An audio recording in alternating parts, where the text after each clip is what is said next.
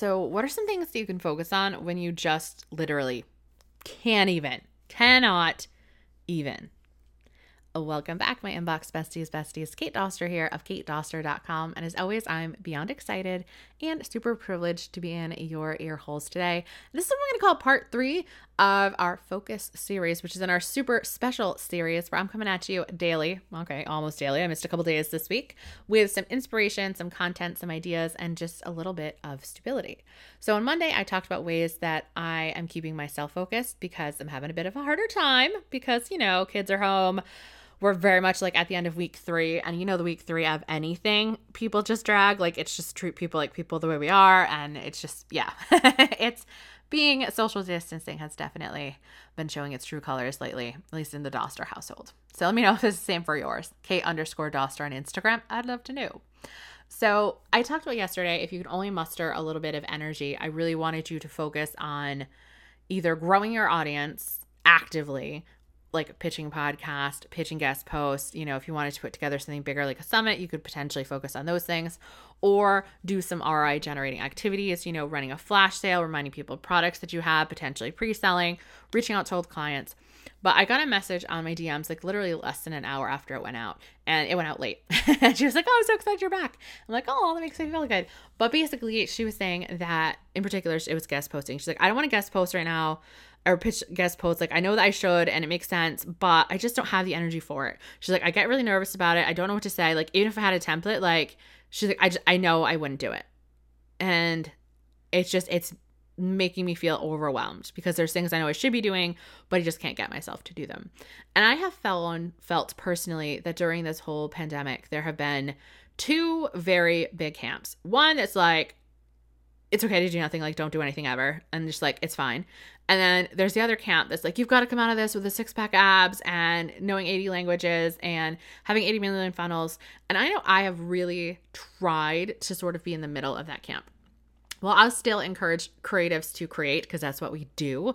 I understand that you're not going to be able to do it at the scale or volume and unfortunately quality sometimes that people are really looking for and that they really crave. And perfectionism tends to roar its ugly head a lot right now. And so I've been all about, like, even I've told you guys about like working every other day, taking breaks that are guilt-free. But in particular, I know that if you're in a slump because you should be working on your business, but you just can't get yourself to do it, even those high ROI activities where it'd be the best use of your time, you still need some gold stars. You still need some adrenaline. You still need to feel like you're working towards your goals, your missions. And so I wanted to talk to you today about 2 concepts. The first one is that you need to, and I hate this term, so we're going to change it a little bit, but you need to choose something to fail. So I think this was a term that I actually got from Liz Craft, who does a podcast about writing in Hollywood. And she's also on Gretchen Rubin's show because she's Gretchen Rubin's sister.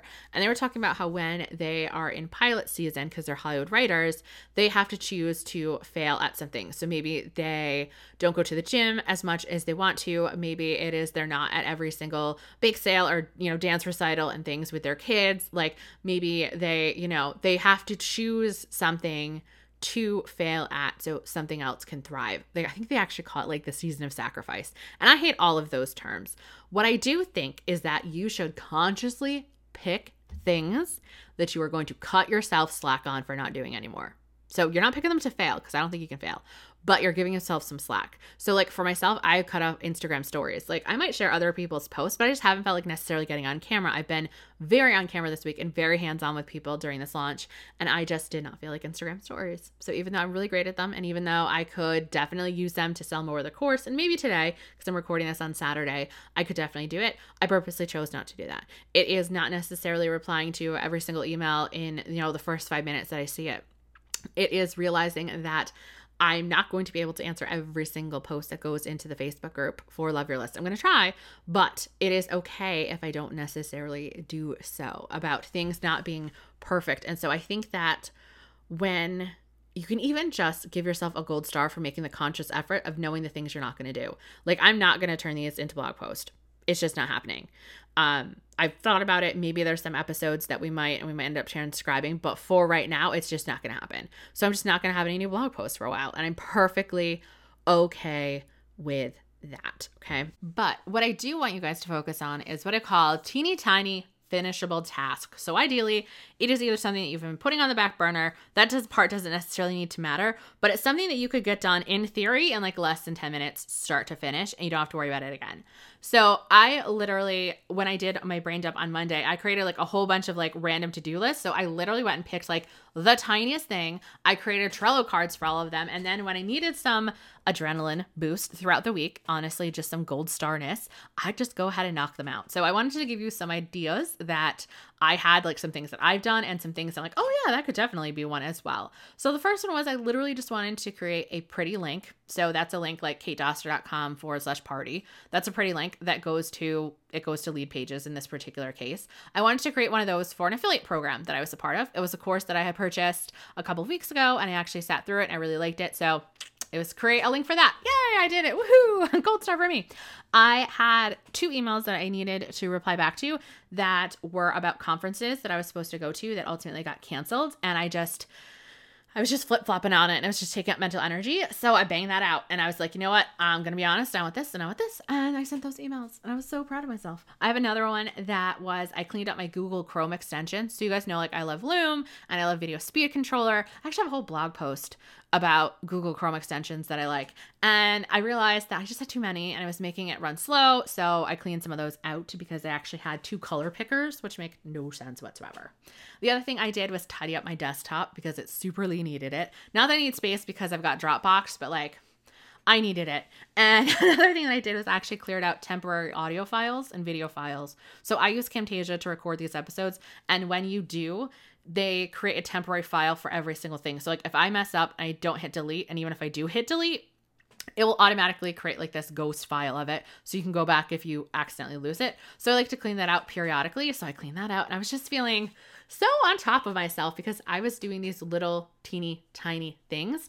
And I think that's really it is about. So for some people, I know creating a couple of extra pins for a blog post, like that really helps. Canva, it's not where it's at. It makes me usually angry because I don't have that designer eye. But if that's what you can muster and you create 2 pins, honestly, for either the same post or a different post, like more power to you, as long as you can get those pins actually on Pinterest.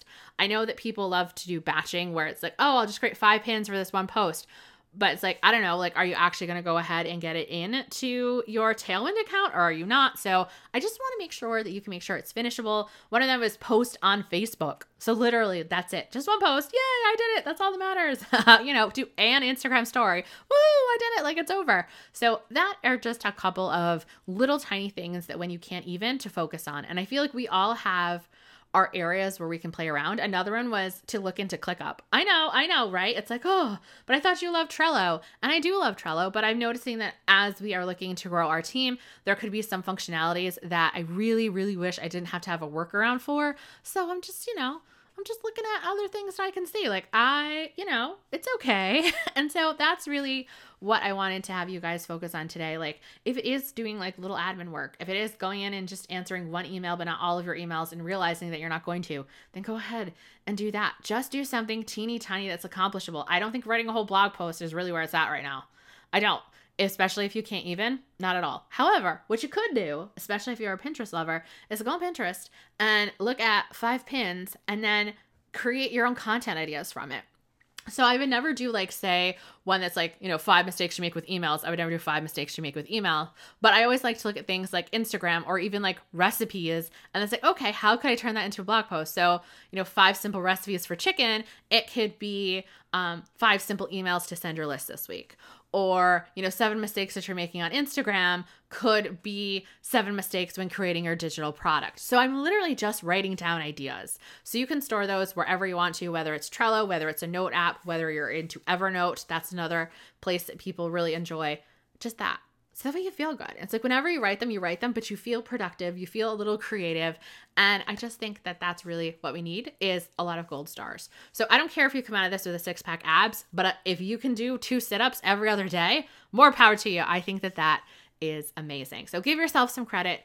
Realize if you're in a slump because it's due to inactivity, that I do think that a little bit of action, however big or tiny you can muster, is really going to help lift your spirits. And I'll see you guys tomorrow.